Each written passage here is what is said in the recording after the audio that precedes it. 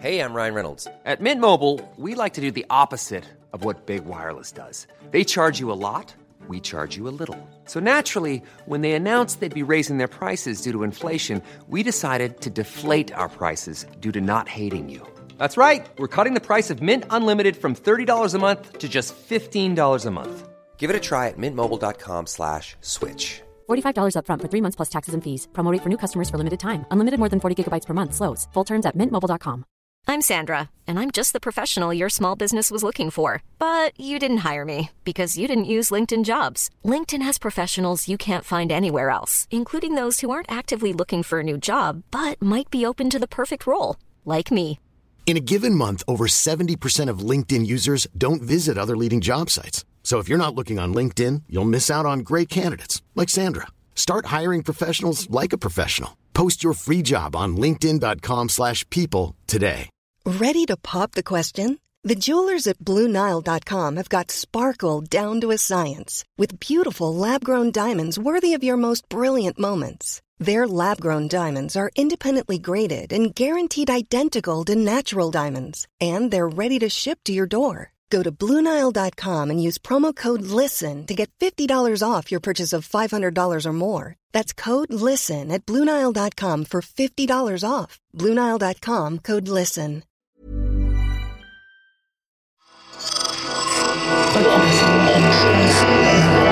Esse podcast é apresentado por b9.com.br.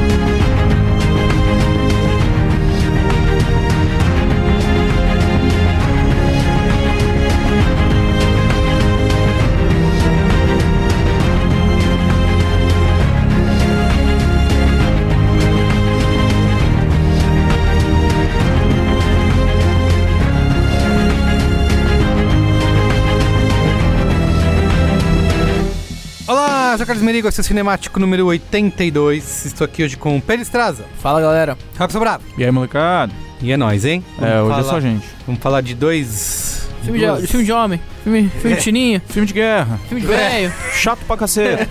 Obrigado. Duas estreias da semana aqui. As duas com indicações ao Oscar.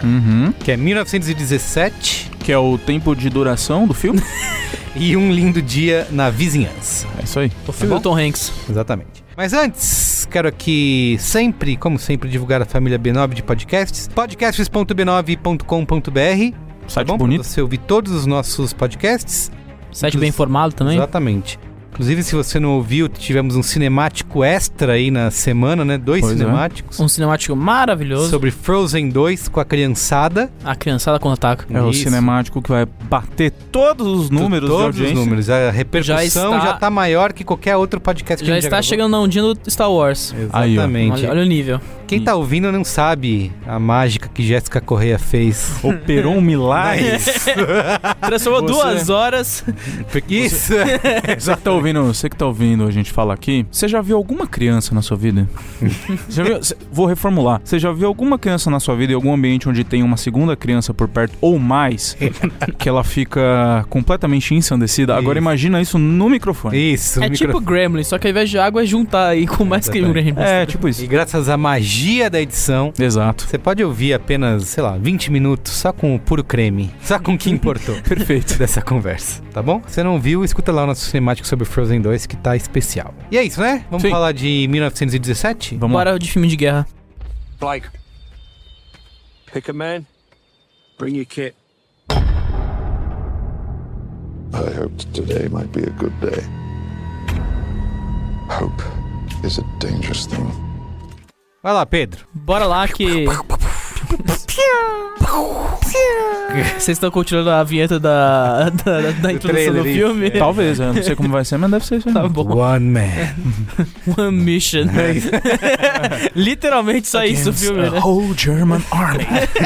Arsch the flag, guten flag is flagging. Ah, esse filme vai ser bom. Ó, 1917, que é o novo filme do... É o Colin Firth. Tem uma mensagem para Benedito Cumberbatch. E o Padre Gato do Fleabag tá lá pra ajudar. E o Padre Gato fazendo o Padre Gato. Que ele dá aquele saravá mágico ali. É isso aí.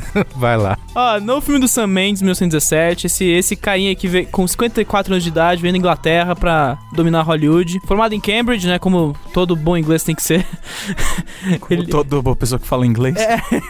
Ele tem uma formação em teatro que ele carrega até hoje, né, ele dirige peças de teatro desde a graduação. E é um cara que com 24 anos já tava na Royal Shakespeare Company, que é uma das companhias de teatro mais bombadinhas do Reino Unido, né. Foi por causa que ele tinha dirigido uma adaptação de O Jardim das Cerejeiras com a Judy Dench no elenco. Tá certo. Então é um carinha... Ele dirigiu a rainha, né? A rainha, Dame Judy Dench. E até hoje ele tá aí fazendo peça, né? Ele fez recentemente uma peça do Rei Lear, fez Zoológico de Vidro, Fábrica de Chocolate, enfim. A gente pode perder muito tempo, mas a gente não vai perder tempo em teatro, porque isso aqui é um podcast de cinema. Exato. A primeira é engraçado, ele teve uma peça que virou um filme em 93, que é o Cabaré, né? Que foi uma adaptação de Cabaré pro teatro inglês que foi super elogiada e tal. Virou um filme de TV. Mas é em 99 que realmente ele vai estrear na direção e vai estrear na direção com um filme pequeno, que tava ali, né? Estreou pequeno, fez umas paradinhas só, ganhou uns prêmios, chamado Beleza Americana, né? Então aquele... De cara, e já ganhou Oscar, né? Com aquele... Levou o prêmio de direção, né? Levou o prêmio de direção. Com Kevin Spacey. E deu o prêmio pro Kevin Spacey e, mais importante, levou o Oscar de melhor filme num ano que tava disputadíssimo, né? Então... Quem tava concorrendo mesmo? Veja só essa lista. O The Cedar House Rules, né? Que filme de época que tava bombando na época. O Informante, do Michael Mann. O Green Mile, que é da do Stephen King. Que também tem o Tom Hanks. Exato. Que é A Espera de um Milagre, né? Espera Fala de os um nomes Milagre. em português aí pra... E claro, o Sexto Sentido do Shyamalan, na disputa de melhor filme ali. Putz, então foi roubado, porque Sexto Sentido merecia. E foi um prêmio que até hoje tem muita gente que contesta, sabia? Não é um filme assim... O The Cedar House Rules, que é Regras da Vida. Regras da Vida. Mas o Beleza Americana até hoje é um filme... É engraçado. Ele é visto por muita gente como o filme, tipo, supra-sumo do cinema. Só que até hoje, tipo, a crítica se divide muito fodamente sobre se o filme é bom ou ruim. Tem gente que até hoje defende que o filme apenas enxerga uma visão muito misógina e não problematiza o personagem principal, né? Uhum. Mas é claro que foi um filme que impactou muito, né? Ele fez uma grana violenta. Eu acho que na época ele fez... 350 milhões de dólares. Na época ele fez 350 milhões de dólares. E, claro, domina uma temporada de Oscar em que ele ganhou... Acho que ele ganhou o BAFTA, ganhou o SEG, acho. Então foi longe, assim, na temporada. E, claro, o projeto que ele assumiu não era um projeto original dele, né? Era um projeto do Alan Ball, que muitos conhecem como o showrunner do Six Feet Under. Tá. Que eu acho que fez True Blood depois também. É um cara importante que se arriscou no cinema e meio que produziu essa obra aí. Que até hoje eu não tenho muita coragem de rever, admito. Por um instante, o dia que você mandar essa obra-prima. Eu fiquei preocupado. Pedro falando isso? Então, eu fiquei preocupado. A partir disso, o Sam Mendes meio que vira esse cineasta de prestígio, né? Só que ele tem muitos altos e alguns poucos baixos, né?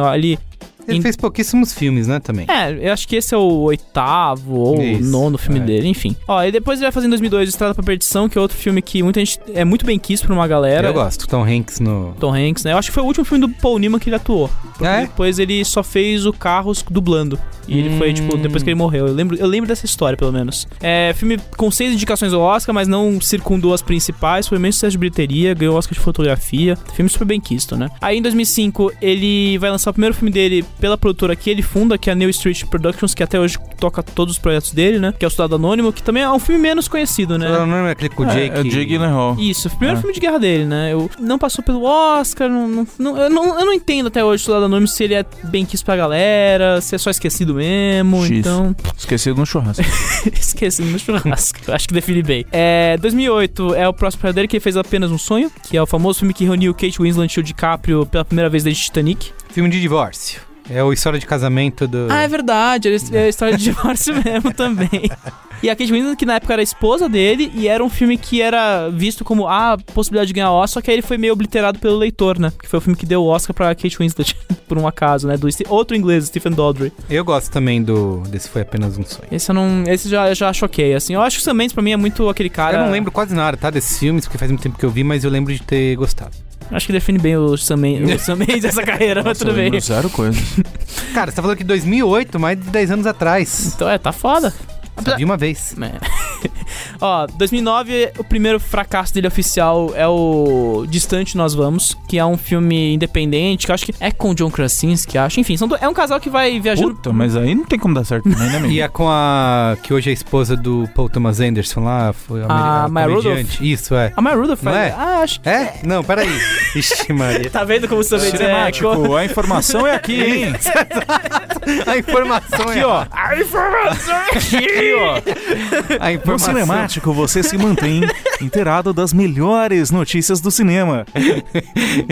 É com ela mesmo, aí, os ó. bastidores. Tá vendo aí? As curiosidades. Só os velhos caquéticos no programa. Não, mas sabe o que fez mesmo, será? Tem uma coisa que eu sei que o Sam Mendes fez que não dá pra falar que ele não fez. O quê? Porque não dá pra esquecer isso. O quê? Que ele dirigiu o musical do Shrek. É mesmo? Shrek o musical. Sério? Opa, amigo. Sério que ele fez isso? Eu tô falando sério. Caralho. Falei que ele tinha falado de teatro. Não, mas é isso. Você vai, Sam Mendes só fez coisa boa. Então tá bom. Fez o Shrek, o musical.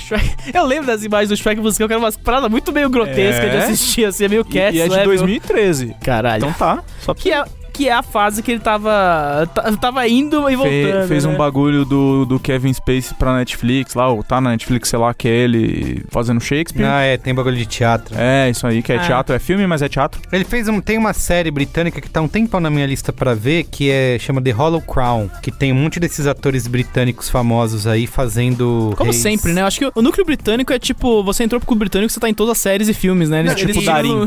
Isso, e você tem que sempre refazer as histórias dos reis. Mas... Rei Henrique, Rei Ricardo, tem que filmar tudo no contrato. Ainda mais em tempos de Brexit, os caras devem estar muito querendo voltar pro passado. Deve certeza ter o Bill Nighy junto. Porra. Certeza. O Bill Nighy é tipo o Darim da Inglaterra, ele tá em todos os filmes. E o Darim de baixo custo, né? Porque ele tá sempre em tudo, né? Não que o Darim seja muito caro, mas...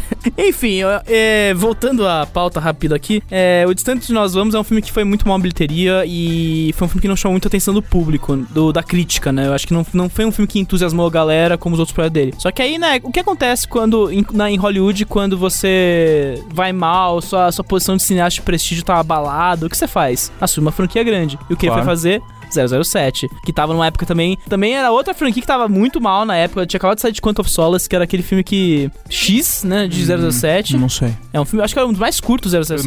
Eu não manjo nada de 007. Porra. Só que o fã médio de 007 apertou 17 com força na urna. Com certeza. Enfim, Operação Skyfall, ele é um filme que revigorou a franquia do 007, querendo ou não. Foi um filme que foi o primeiro filme da história da Sony Pictures a chegar a $1 bilhão. Foi o 14º filme a fazer isso na história. Ganhou 5 indicações ao Oscar, sendo 2 vitórias, incluindo a melhor canção pro Skyfall, né? O da Adele? Isso. Da Adele. Então é uma guinada pra cima pro Sam Mendes e pra franquia, né? E uma coisa que eles vão estragar logo em sequência com o 007 contra o Spectre, né? Que é um filme que, querendo ou não, talvez não tivesse sido... Era melhor não ser feito, sabe? Tá. Eu acho que é o que eu não vi desses últimos 007 aí. É o que tem o Christopher Waltz de Blofeld. Desculpa. Então eu vi sim. Porque é esquecível. Acho que foi o Quantum of Solace. Isso, não vi esse. Quantum of Solace eu não vi. Quantum of Solace é o filme mais... Por que fizeram isso na história do 007, sabe? Tipo, não... E é quase todos os filmes são isso, né? Mas esse foi tipo... Eles fizeram o Cassino Royale, aí não sabiam o que fazer e tacaram um filme que era tipo uma continuação, um resto de roteiro do... Mas todo filme do 007 é isso. Quantum of Solace é pior. Isso que é duro. Ele abaixa ainda mais essa Ele regra. é isso, mas mais ainda. Exatamente. Tá bom. Intensifaz, entendeu? Entendi. Vale dizer, na história do 007 contra o Spectre, é que E no Skyfall, o Sam Mendes chegou a falar assim, olha, eu acho que eu coloquei absolutamente tudo que eu podia neste filme e era o filme do Bond que eu queria fazer. Tá. Então ele falou assim, eu não queria fazer mais um filme. Até propuseram 2 filmes pra ele no contrato, que era o mesmo roteirista. Só que aí no maio do ano seguinte, né, depois de todo o sucesso do Skyfall, os caras fecham o contrato com o cara. E aí eu acho que foi meio o desastre meio natural que a gente viu. Apesar do filme ter ido muito bem na bilheteria, fez 800 milhões. Ninguém gostou muito bem do filme. Acho que até hoje todo mundo lembra das declarações do Daniel Craig mandando preferia cortar meus pulsos a voltar a fazer o personagem. E, cara, até no Oscar a gente vê isso, que o filme levou o Oscar de melhor canção original, foi sua única indicação e ganhou. E mesmo assim não foi uma coisa muito bem recebida, assim, porque tinha Lady Gaga naquele ano, ninguém gostou da música do Sam Smith. Então foi um desastre completo, assim, e, assim, bem ou mal tirou o Sam Mendes da rota do Barbara Broccoli lá, que são os caras que comandam a franquia. É mesmo. Então... sempre dou risada quando aparece. O Brócolis, né? Isso, E agora 1917, certo? Agora 1917, que é um projeto que nasceu da memória que ele tinha do avô dele, né? Que ele lembra que na infância o avô dele era ele era um cara que estava sempre lavando as mãos, ele era um cara que lutou na Primeira Guerra Mundial e ele tinha sequelas do combate. Então ele fala que o projeto nasceu do avôzinho dele e a partir disso agora ele tá no Oscar e eu acho que até agora não teve nenhum projeto confirmado com ele, mas eu imagino que ele vai continuar nessa vibe revigorada de cineasta de prestígio, tem boas ideias originais, que é o mote da carreira dele. Né? Isso dá a entender, né? Ele não tem um monte de coisas, tanto que não tem nada engatilhado aí, né? Novos projetos, mas e pela quantidade de filmes que ele fez nesses últimos anos, desde a estreia com o Beleza Americana, dá pra entender que ele escolhe muito bem, ou tenta pelo menos passar essa imagem, mas você consegue enxergar uma marca do Sam Mendes, assim, assistir um filme do Sam Mendes e... É engraçado pensar isso, né? Tipo, a gente tava até falando, puta, eu não lembro mais nada desse filme, porque são filmes, assim, eu acho que é um cara que... Verdade, não lembro mais nada mesmo. Sabe modular bem ali. Porque, se você for pegar um cara que vai nessa mesma toada aí desde que começou a carreira, e inclusive fez menos filmes ainda, porque começou antes, que é o Tarantino, né? Que também sempre, esse é o no filme, e o Sam Mendes vai nesse sentido. Mas o Tarantino aí tem as marcas dele são claras pra todo mundo, né? Até pra quem não acompanha. Ou até o Nolan também, que é inglês, né? A gente pode pensar um cara que tem sempre aquela marca. Eu acho que o Sam Mendes, ele aspira muito a esta posição de prestígio. Você vê muito pela própria trajetória dos filmes, como eles são vendidos, como eles sempre aparecem na temporada de prêmios. Então é um cara, eu acho que ele tá sempre aspirando. Eu gosto de brincar que talvez seja um cineasta de prestígio de segundo escalão, talvez ali, saca? Sendo defensor ou não, porque eu acho que até esse último filme eu nunca tive um filme do Sam Mendes que eu achei uma merda ou não gostei, sabe? Mesmo Spectre eu acho fraco só, né? Isso, exato. Então é um diretor, querendo ou não, ele vem do teatro, ele gosta do teatro, ele pega filmes que ele olha e fala, eu quero fazer esse projeto. Ele não vai pegar só porque ele precisa pagar as contas, saca? Então, é interessante. Privilegiado!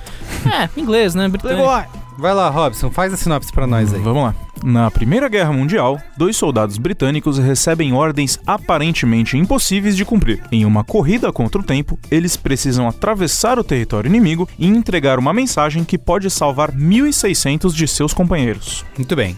Repercussão aqui do filme. Foi nos últimos a estrear aí, né? Acho que foi o último, inclusive. Nessa temporada de prêmios. No Letterboxd tá com 4.2 de média. Tá alto. Altíssimo, né? No Rotten Tomatoes, 89% da crítica aprova contra 88% do público, e no Metacritic 78 de 100. E aí na temporada de prêmios tá passando o carro ou não? Tá passando o carro e tá passando um carro gostoso, né? Porque, assim, além das 10 indicações ao BAFTA, né? Que é o Oscar dos britânicos, né? Ele é um dos 4 filmes com 10 indicações no Oscar, né? São 3 com 10 e o Coringa com 11, né? 1917 tá indicado a melhor filme, direção, fotografia, roteiro original, trilha sonora, design de produção, maquiagem, penteados, edição de som, mixagem de som e efeitos visuais. Maquiagem e penteado, cabelo baixinho. Roteiro original. da máquina. Roteiro original. Roteiro original, aquele fiapo de história ali. Isso, exato. Enfim. Ganhou o PGA aí, que é o sindicato dos produtores, né? Ele ganhou os 2 principais sindicatos em termos de, olha, se ganhou esse prêmio é muito difícil que não leve, né? Que é o PGA e o DGA Awards, mas também levou. O DGA é o sindicato dos diretores, né? Sindicato dos diretores que a gente já comenta, né? E o PGA é o sindicato dos produtores. E lembrando que os produtores é a galera que efetivamente na categoria de melhor filme é quem leva o prêmio, né? Os nomes que aparecem lá são dos produtores e a galera que votou aí no sindicato dos produtores. Então... e esse prêmio do PGA com o Oscar, eles coincidiram... Só erraram 4 vezes nos últimos 30, 40 anos. A gente já falou disso, sei lá, né? Uns 2 programas atrás, quando a gente tava falando da lista do PGA. E ele, nessa corrida do Oscar, ele fica sendo a escolha segura da Hollywood de sempre, né? A votação do prêmio de melhor filme é diferente das outras, né? Porque ela é uma votação, como que se pode dizer, qualificada ali, onde todo mundo vota fazendo um ranking. Faz um ranking de 10, aí é como se assim, o primeiro lugar ganha 10 pontos, o segundo ganha 9, 8, por aí vai. Então tende-se a ser escolhido um filme que não é... Um filme que não é tão detestado. Isso. E que não causa muita polêmica. Tá ali na média, né? Porque se eu vou pegar, partindo aí, o Coringa que tem 11 indicações é um filme que é divisivo, né? Aí você tem outros filmes que são filmes da Netflix, né? Que tem o Casamento lá, a História de um Casamento, tem o Irlandês, também vai dar finalmente o Oscar da Netflix. E o Era uma vez em Hollywood, que tem o Tarantino, que é um problema em si, né? Sim, que é um problema em si. E aí sobra o 1917 sendo uma escolha segura, né? Tipo, isso aí, filme de guerra, né? Tradicional. E é o filme, a grande conquista técnica, virtuosismo técnico.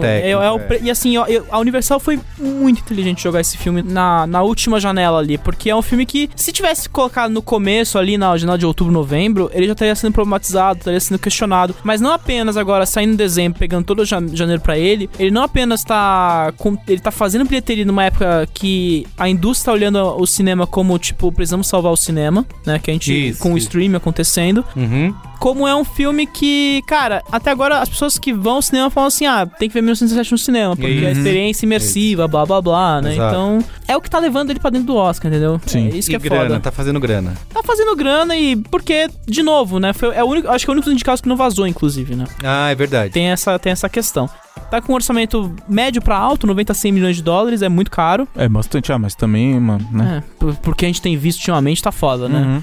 Hollywood tá entrando numa aspira de gastar grana que tá meio violento, né? O filme fez até agora 200 milhões de dólares ao redor do mundo, sendo que 103 milhões são só nos EUA, né? Mas aqui no Brasil estreou em terceiro lugar, inclusive, né? Ele ficou atrás apenas do Minha Mãe Uma Peça 3 e o Jumanji, que são a opção da família, né? Minha Mãe Uma Peça 3, que foi a maior bilheteria da história do Brasil, não é isso? Acho que ele tá com o maior público, talvez. Alguma coisa assim. Ele tá chegando nos principais números agora, assim. E tá bem interessante ver esse fenômeno, né? A gente não esperava ver algo assim acontecer nesse começo de ano, né? Pois então, Boa. Enfim, é um filme que agora ele parasita no Oscar ali e a disputa é essa, né? Mas a gente vai falar isso mais pra frente, né? Antes que vou começar falando, eu sei que vocês vão meter o pau no filme. Não, vai ter uma bomba. De forma alguma. O Pedro ele deu uma estrela na Caramba! Exatamente. Eu cheguei Já tô dando spoiler aqui. Você sabe que isso aí é tudo pra gerar acesso e polêmica. Isso, total. Segundo Tendencioso. Segundo os codeiros do Facebook, tô só no... Olha, eu acho que, ao contrário do Pedro, que pra mim ele deu uma estrela de birra...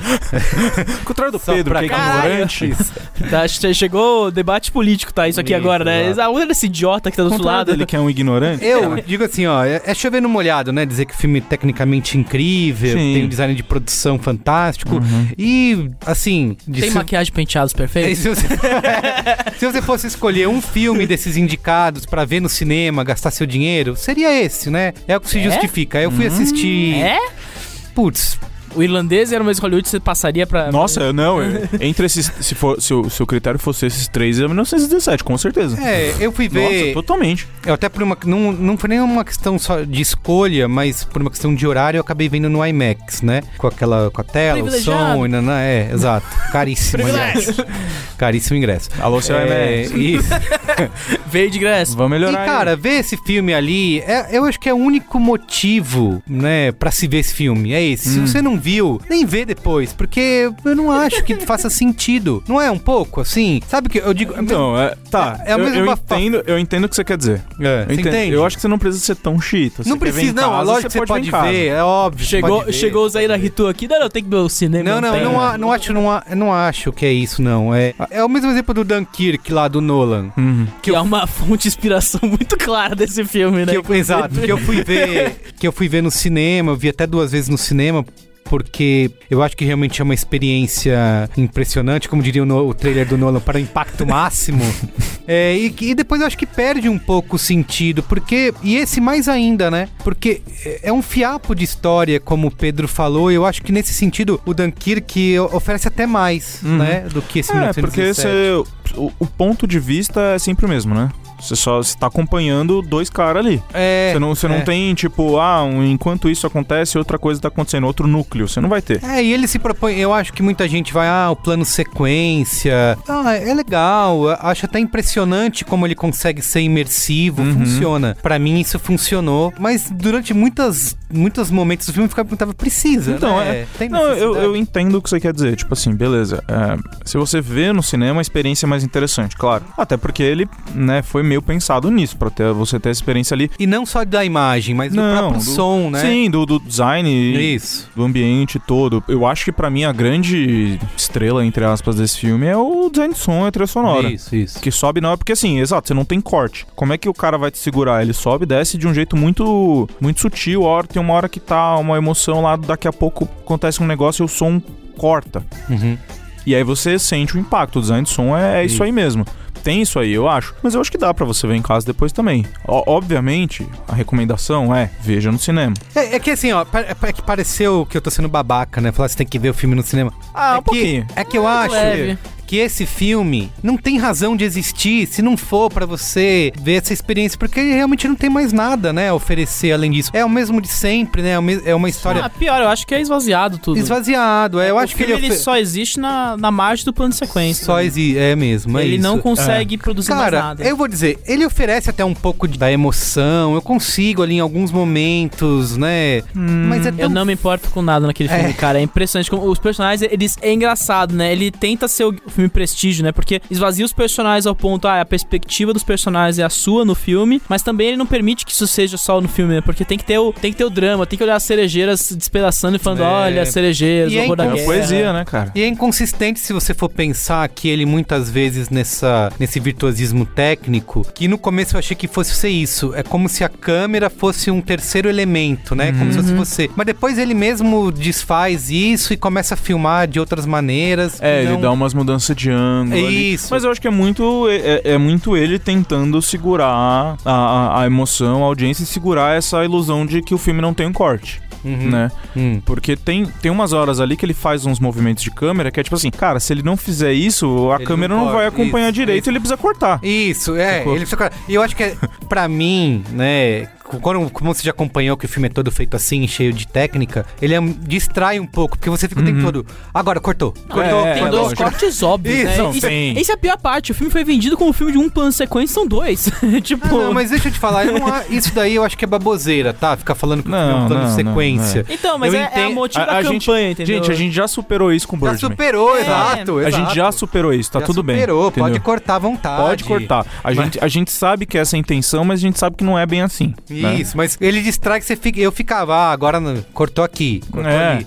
E aí eu tenho uma... Olha lá o ator trocando de roupa. Olha lá, parou pra ir no banheiro ali. Isso. A câmera sobe pro céu e você fala, cortou e vai descer de novo. Você fica, será que agora cortou? Quando entra no escuro, cortou mais mas entrou no escuro, mas não totalmente. Então eles devem ter feito... fez a máscara com o cara ali, ó. Passou na frente, fez na máscara no CG. Não, tem umas coisas meio óbvias ali, né? Tipo, ih, olha só, ele desmaiou. Olha, ele acordou. Nossa, passaram-se muitas horas. Tipo, porra, sabe? Obviamente é. Técnica, né? Beleza. A gente tem que entender que o domínio de movimento da técnica ali, da câmera, pra criar essa coisa, é legal. É bem feito. Eu acho show. Você pode assumir que tem um corte, tá tudo bem. Lógico. Eu acho que você não vai perder o valor de produção se você assumir que tem um corte. Sacou? Se você, em algum momento, ele tá falando com o Benedito Cumberbatch, ele vai embora, a câmera continua ele, você não vai perder valor de produção se você cortar pro Benedito falando, filha da puta. Sabe? Não, tá tudo bem, entendeu? Eu acho que é isso. Acho que a gente superou essa discussão inteira do plano de sequência. Superou eterna, já. Quando lançou aquele Victoria alemão, acho que foi pouco depois do Birdman, ou na época do Birdman, que era um filme que efetivamente foi filmado num único plano de sequência. Não tinha edição, não tinha corte, não tinha nada. O cara pegou 3 noites e fez 3 planos ali direto ali pra tentar acertar, e na terceira acertou e falou, esse é o filme. Tá. Então, tipo... Qual é o filme mesmo? Victoria. Ah, é o Victoria. Já tentei ver umas 3 vezes. É insuportável, porque né? não tem nada o filme, entendeu? E ainda bem que tá me falando. E esse 1917 é meio isso, assim. Tipo, não dá pra você fazer o filme inteiro, porque você vai ter que construir um cenário imenso, e porque os atores têm marcações, os atores têm momentos muito cronometrados ali, então vai perder coisa. Sacou? Então, beleza, tem um corte. Você pode assumir o corte, tá tudo bem. Exato. Mas Mas parece que ele só existe nisso, né? Nesse plano de sequência, essa coisa de materializar o plano de sequência. Ele usa uma muletinha ali, ele se garante entre aspas, ser um plano de sequência só. Porque eu acho que, de verdade, ele consegue ser imersivo pra mim. Sim. Eu sinto aquela tensão de fazer você temer pelo que vai acontecer, né? Mas eu acho que a própria história ela é meio requentada, né? E eu fui com uma expectativa, porque o que eu tava lendo era o filme de guerra mais impressionante desde o resgate do soldado. É o filme de guerra mais intimista da história. Desde o resgate do soldado Ryan. Eu falei, desculpa, cara, aquela cena lá do... Que era um plano de sequência no começo, né? Inclusive, aquela cena da invasão da praia nem se compara, não tem nada parecido com isso nesse filme. E o Spielberg filmou isso há 300 anos atrás. Foi. Né? 30 anos agora. Isso, então... Eu acho que essa comparação não se faz aí. E a história, tá bom, de novo, os horrores da guerra, né? A gente já entendeu que guerra é zoado, né? Quer dizer, tem gente que não entendeu, aparentemente. Isso. Não. Né, mas... Então, o que me preocupa é um pouco isso, porque essa questão dos horrores da guerra, o cinema de guerra, ele existe nessa questão de atestar que, sabe... Virtuosismo. Não, heroísmo. Não isso, mas assim, é o horror da guerra, né? Ele existe nessa questão humana, né? De você ressaltar o lado humano, seja pra glorificar ou pra falar, isso aqui tá uma merda, né? E 1917 não faz isso, eu acho. É que sempre assim, pra mim, filme de guerra é sempre a mesma coisa. Tipo assim, meu Deus, guerra é horrível, mas olha como esse homem é herói e defendeu o país dele. Sendo que se você for analisar friamente, guerra é um bando de velho lutando por pedaço de terra. Isso acontece, tem uma romantização, querendo ou não. É, né? Lógico. E tem até uma relação de inimigos, né? Assim, porque, a cena lá da queda do avião, que tem um alemão, então o cara... Sendo que a Primeira Guerra não é Segunda Guerra, onde a gente tem essa imagem, né, mais clara. Tudo alemão, tudo mesma coisa, isso, né? Ele torna isso, tem esse problema. Torna isso, tudo alemão, mata aí e tal. E os ingleses são os heróis, né, as mortes são mais sentidas, né, os caras são menos... Mas é aquilo, né, o filme tem uma... Ele parece dividido ali o tempo todo, essa coisa da estética da narrativa contra tentar ser o drama super elegístico e nada respira direito. Então você sente quando o filme quer ser a coisa da tensão e quando quer ser quer desenvolver personagem, quer colocar a cena de horror de guerra, né? Você vai ter aquela cena com a mulher lá na reta final um pouco. Do bebê? Do bebê. Essa cena é tão qualquer coisa, né? Você vai ter a cena das cerejeiras. Caralho, e eu fiquei com medo dele tascar um beijo nela. E parece que vai rolar. Total, parece que vai rolar. Falei, da cerejeira eu gosto, acho poética. Eu acho mal inserido, entendeu? E é uma coisa, assim, a gente tá o cinema de guerra tá um pouco em crise identitária, talvez, desde o Lista de Schindler querendo ou não nos Estados Unidos, porque, cara, Lista de Schindler foi aquela coisa, né? A gente tá espetacularizando um horror de guerra dos judeus, né? Tipo, o Holocausto a gente tá espetacularizando. Tem uma discussão em cima do Lista de Schindler desde que ele foi lançado. E o Sam Mendes conseguiu zerar os dois lados, assim, eu não consigo sentir um espetáculo que ele tenta proporcionar, porque, assim, em nenhum momento o filme de você ver os caras se deslocando, você sente esse deslocamento mesmo, assim, ele parece muito desenhado pra fazer o plano de sequência, como a gente falou. E o lado humano, cara, assim, os personagens não existem, desculpa, eles são vazios em essência. Você nunca entende. Cara, e sei lá, até a própria distância, assim, tipo, mano... Sei lá, vamos pensar que se ele fosse fazer uma linha reta andando sem parar, sem ter gente querendo matar ele, ele ia levar, tipo, 1h15 andando.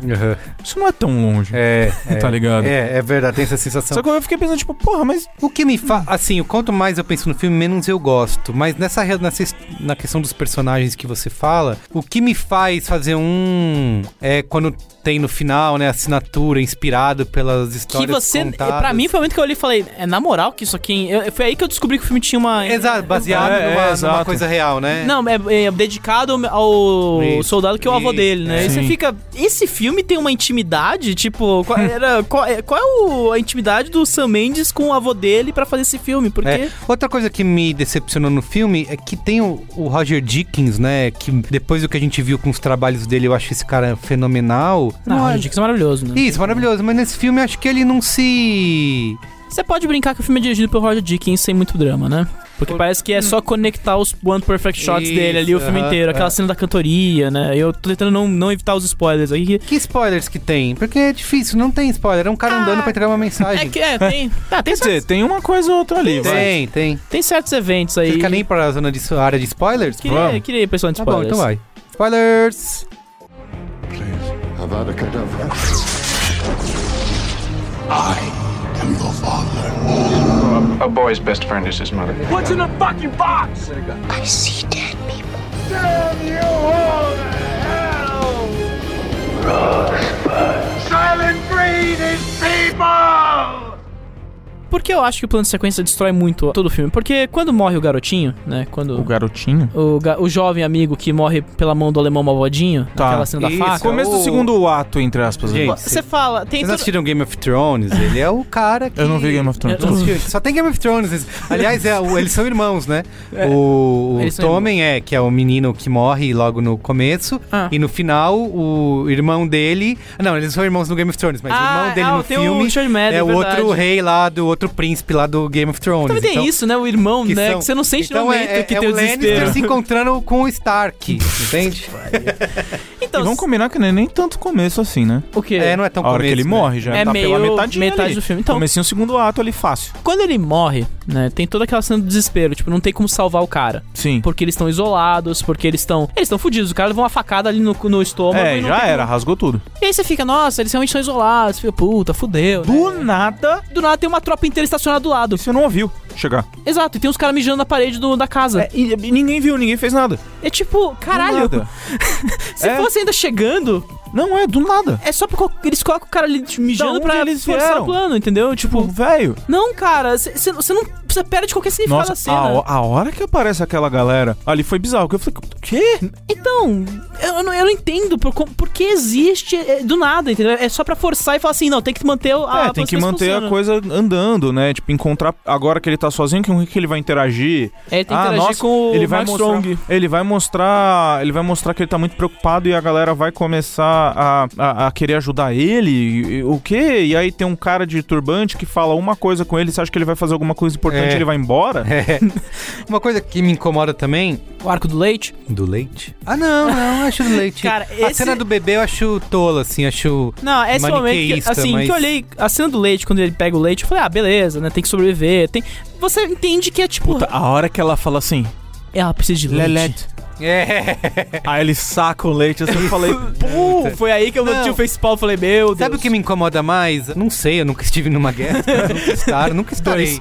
Se depender de mim, gente, leva aí, entreguei. Fica com as terras aí. Isso, eu entreguei tudo, tá? Que o cara tá andando naqueles campos abertos e o cara não leva tiro, né? Tipo, na hora que tem uma cena bem clara que ele tá correndo e vem um cara correndo atrás dele. É que ele tá contra Stormtroopers.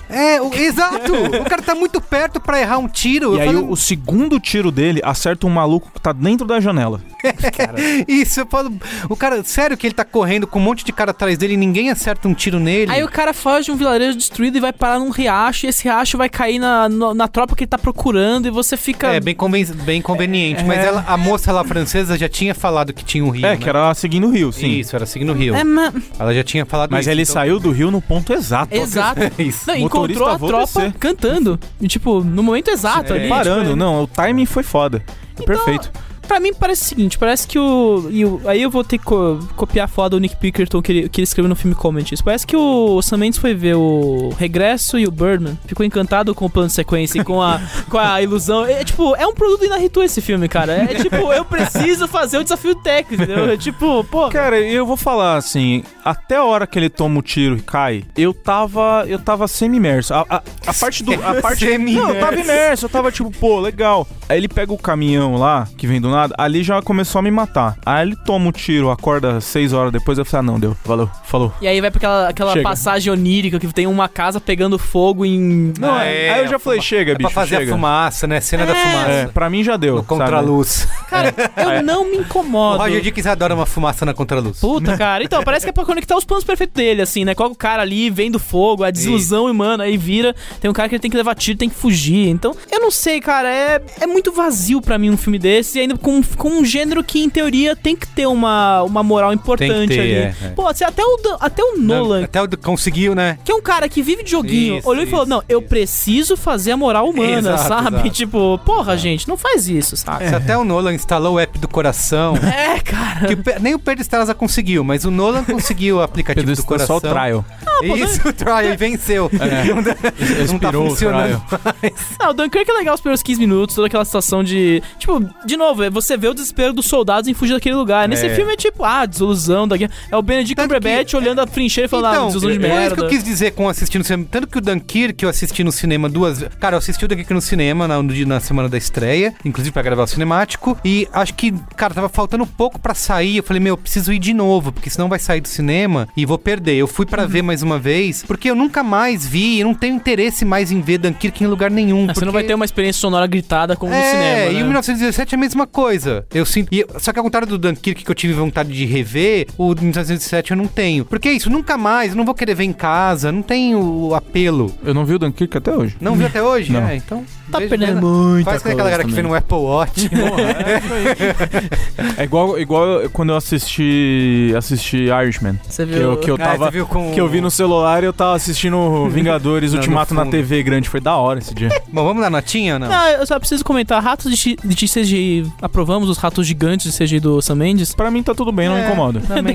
Também não. Pra mim não incomoda. Virou um meme inexplicável pra mim na minha TL, assim. Muita gente dando zoada ali. Com os ratos. Pra mim tá show. Eu vou dar notinha, tá? Eu não vou parar de falar, senão vou diminuir minha nota mais. Vem, Merigo, venha pro lado negro. Venha ser xingado pelos haters de COD. Eu não odiei, assim. Foi uma experiência rápida, apesar do que o Robson falou. Eu acho que uma das coisas que me... Que leva 1917 minutos pra passar? Não, que me até incentivou a ver o filme de mais boa vontade, é que eu vi a duração. Falei, não dura nem 2 horas, tá bom. Tinha medo de ter 3 horas de duração. Nossa, imagina 3 horas de plano de sequência também, ia ser foda. Pra mim o grande problema é esse. Ele quer fazer um plano de sequência, só que chega na metade você já tá de saco cheio. Me senti imerso relativamente e baixei. Birdman foi mais legal que isso, né? Eu gosto muito de Birdman. Eu também gosto de Birdman. Olha que eu não gosto na Ritu. Vou dar 3 estrelas pro 1917. Eu dou 3 também. Você dá 3? Bom, já que tá citada a minha nota, eu vou dar o famigerado 1 estrela, você então... Não pode mudar, você já deu 1. Vocês, codeiros que me odeiam com tanta força, pode vir com e-mail. Codeiros? A gente tá chamando de codeiros os fãs de 1917, porque eles são a galera que joga Call of Duty e fica... precisa de um filme, entendeu? Mas o Primeira Guerra não é o Battlefield? Pode ser o Battlefield, o Battlefieldeiros. Cara, isso é uma coisa que porque tem o Battlefield 1 lá. Eu acho que o filme pode ser, uma coisa... Quando eu assisti o filme, eu falei, puta, aquele Battlefield que eu só joguei um pouquinho... Battlefield fiquei com vontade de voltar, e jogar mais um pouco. Ou seja, você tá dizendo que... É um videogame. É um grande videogame, né, cara? É um filme pra geração... Qual que foi a média do cinemático aí, que você jogou a nota pra baixo? 2.3. 2.3 a média do cinemático. Fica sendo 2,5. 2,5. Olha só, salvou. Vale, só pela curiosidade de Oscar, se 1917 levar esse Oscars, vai ser o primeiro filme que não foi indicado a montagem, nem a nenhuma categoria de atuação, desde Grande Hotel. Que é o quarto... Porque não tem ator que atua por tempo suficiente, tirando os dois moleques lá. O carinha lá que fez o... True Story of Ned Kelly Gang, também, do Justin Kurzel. Eu gosto dele, acho que ele... Não, parece ser um bom ator. É o George McKay, né? E tem o Dean Charles Chapman. Que é o menino do Capitão Fantástico. Que é show. Filme, sim. Esse filme é show. Incrível. É um bom ator, cara, mas aqui não tem muito o que fazer nesse papel mesmo. É correr que nem um desgraçado, que no vídeo aquela cena meio patética dele correndo com as bombas explodindo do lado a lado ali. Eu acho... Puta, essa cena é boa, vai. Vamos falar, as bombas? Esqueci de falar. Da Olimpíada do Faustão, que a gente bola, volta. Essa cena é da hora. Essa cena é boa, vai. Não, cara. Essa cena é a cena do trailer, que vai fechando no 1917 nele. É mesmo. Cara, essa cena, eu acho que é um bom... Ela teve um impacto foda. Você tem impacto por causa do Soul, será? Do eu acho. Tem esse problema. É a trilha sonora, o som, isso. É por isso que eu falo, de novo, não faz mais sentido ver. Se você não viu, esquece. Você não tá perdendo nada. Vai ser o filme do... Se ganhar o melhor filme, vai ser aquele melhor filme que fala, puta, esse filme ganhou o melhor filme, a gente nunca mais sabe onde tá, A gente tá falando isso de todos os filmes que tem ganhado o melhor filme desde... Foi uma década difícil, né? Tipo Green Book. Mas assim, essa música, eu tenho a trilha perfeita pra ela, inclusive. Essa cena? Pra essa cena. Se você que tá ouvindo agora e tá no trabalho, em algum lugar, você tem acesso ao computador, você dá play nessa cena, e aí, peraí. Combina com essa trilha. Exato. E aí, ó, você, amigo, que tá ouvindo agora, peraí que tem muita propaganda no YouTube. Alô, YouTube. Mais de uma? Tem duas agora toda vez são duas. Então, toda vez? Toda vez agora são duas. Você, amigo, que tá ouvindo isso no trabalho, você vai dar play nessa cena do 1917, que é a final do trailer, que ele tá correndo com as bombas, e você vai tocar essa música.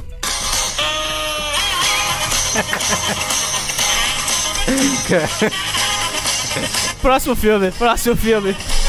Vamos pro próximo filme, gente! Tchau! Tirou todo o drama da cena. Cara, eu preciso muito remix dessa cena com essa música, Alguém coloca um Benny Hill lá pra mim, por favor. Então vamos falar de Um Lindo Dia na Vizinhança? Hey, I'm looking for Fred Rogers. In here.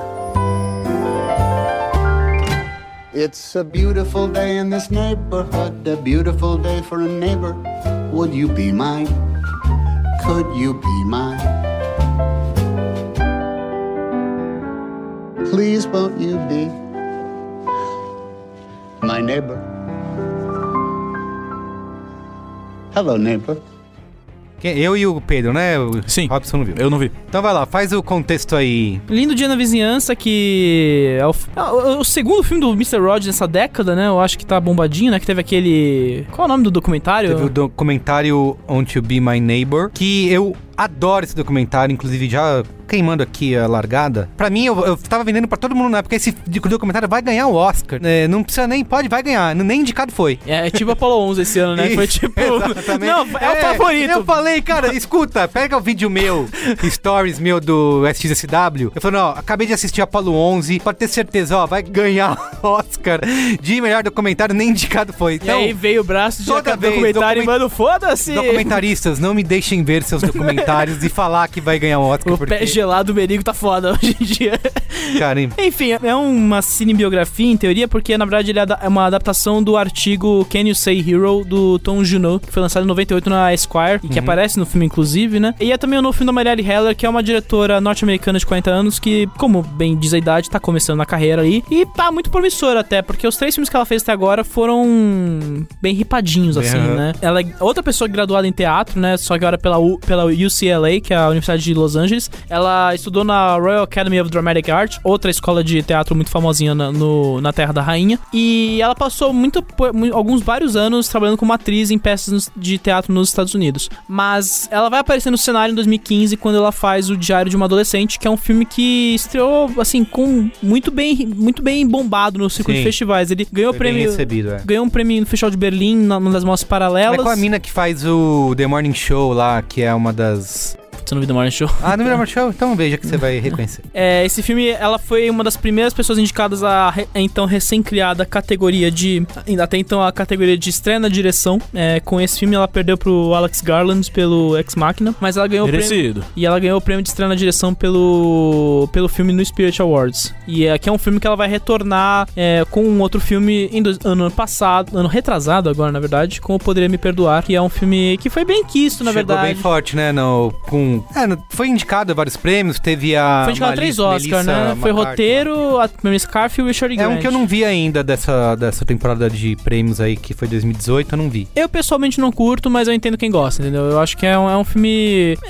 É drama dramático? Não, mas pode ser um drama dramático, mas a dinâmica dos atores é muito boa. Ela sabe muito bem dirigir ator, eu acho, assim, eu tenho essa teoria, pelo menos. Mas é um filme que teve distribuição forte da Fox Searchlight, chegou longe na temporada, ela foi apontada como um daqueles nomes nessa recorrente, infelizmente ainda recorrente discussão do Oscar de cadê a diretora mulher indicada a melhor direção, cadê essas pessoas na categoria técnica, né, as mulheres na categoria técnica. Mas enfim, vai ganhar o 2 Spirits no mesmo ano, vai ser o roteiro original e o ator coadjuvante pro Richard Grant, que era o ator que devia ter ganhado o Oscar ano passado. Spirit Awards, que é um festival de cinema independente, tá certo? É a premiação independente, é o Oscar independente. O Andy Samberg, ele de vez em quando apresentou acho que umas 2 ou 3 vezes o Spirit Awards. Sério? Inclusive, se você procurar a abertura dos Spirit Awards dele no YouTube, são hilárias, é muito bom. Eu queria, aproveitando já o ensejo, fazer o protesto. Pô, alguém podia transmitir o Spirit Awards aqui no Brasil, né? A TNT podia fazer isso. Deve estar na internet, né? Então, tem na internet, mas é que eu sofri recentemente com o SEG não tendo transmissão no Brasil, e eu acho que é um prêmio que seria legal de ver, acompanhar, porque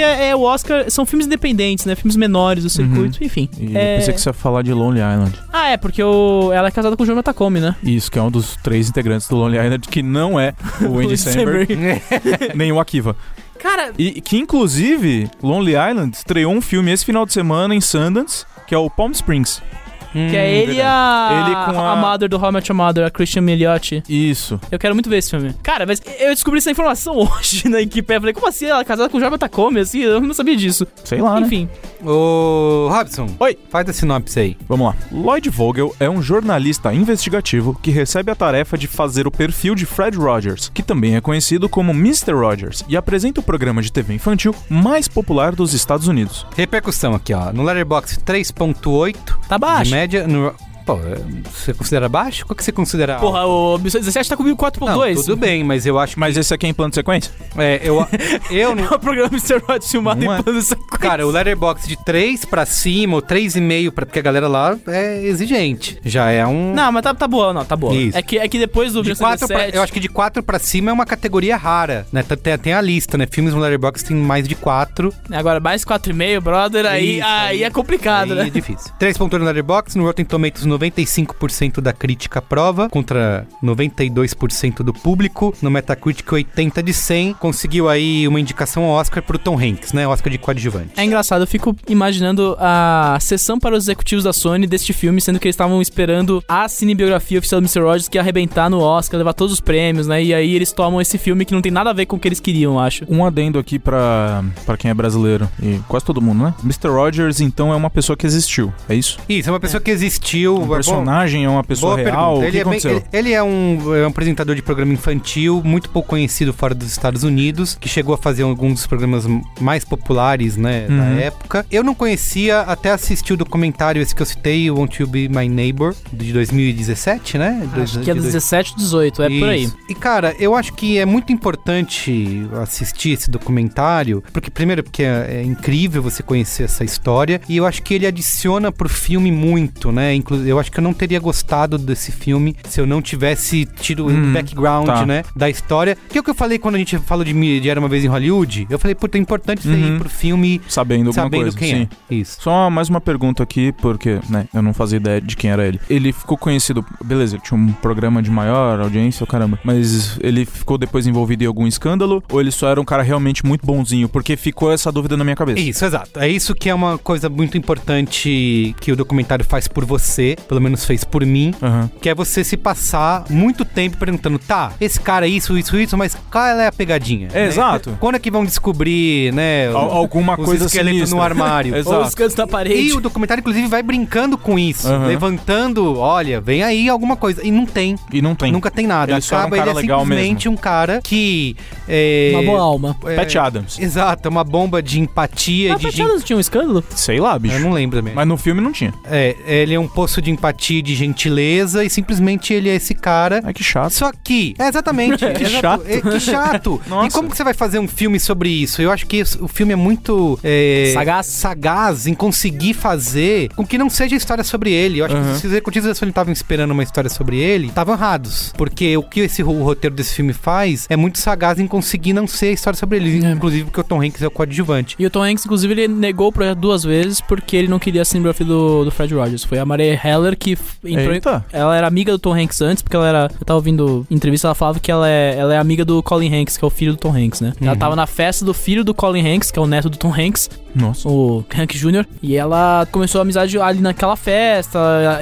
Ela tava fazendo diário de um adolescente naquela época, né? E aí eles trocaram e-mails por um bom tempo. Aí ela entrou nesse projeto. Aí os caras falaram assim, ó, a gente tentou o Tom Hanks, era a escolha mais óbvia possível pra esse papel, né? Porque o Tom Hanks é o Mr. Nice Guy de Hollywood, assim, extremo, né? Sim. E só que a gente não conseguiu, porque a gente ele não queria fazer esse projeto, blá blá. Aí ela mandou um e-mail, falou, essa é a minha proposta, esse é o meu filme. Aí ele falou, deixa eu dar uma olhada nesse roteiro, ele leu o roteiro e gostou. E aí ela falou, esse é o maior milagre que eu já vou fazer na história de Hollywood, porque nunca parecia que ia rolar. E eu acho que uma coisa que é importante falar sobre o personagem, né, sobre o Fred Rogers, que é isso, eu assisti o documentário o tempo inteiro, tá bom, vai, o que vão descobrir, o que esse cara fez de errado e nananã. Ele é um cara que, Por que se tornou um ícone, né, nos Estados Unidos? Porque é um cara que sempre falou de inclusão, de diversidade, numa época em que não existia, né? Tem aquela... Quando teve um lance de proibirem que negros usassem as mesmas piscinas que brancos, ele fez um episódio no programa dele com uma piscininha de plástico no chão, e tinha um personagem negro na série dele que era um policial, né? Acho que era isso. E aí parece ele o programa inteiro com os pés na água, nessa piscininha de plástico, junto com esse personagem negro. Sem falar nada. Então era um cara que, por exemplo, quando mataram o Kennedy, quando tinha guerra, ele tratava de assuntos que eram espinhosos e difíceis com crianças, né? Isso que é importante dizer, é um programa infantil. E ele sempre falou... Infantil nível, tipo, crianças, bebês pra crianças. Tipo um personagem, ele fazia fantochezinho, ele... Tipo um Vila Sésamo. Isso, exatamente, tipo Vila Sésamo. Só que é ele que ia lá com o personagem, fazer o fantoche. Ele dirigia os episódios, ele atuava nos episódios, né? Ele tinha todo um controle criativo. E ele tratava desses temas com crianças porque ele falava isso, assim, né? Não tem que evitar de falar isso. É um cara que sabia trazer essa comunicação com as crianças, né? Numa época em que, gente,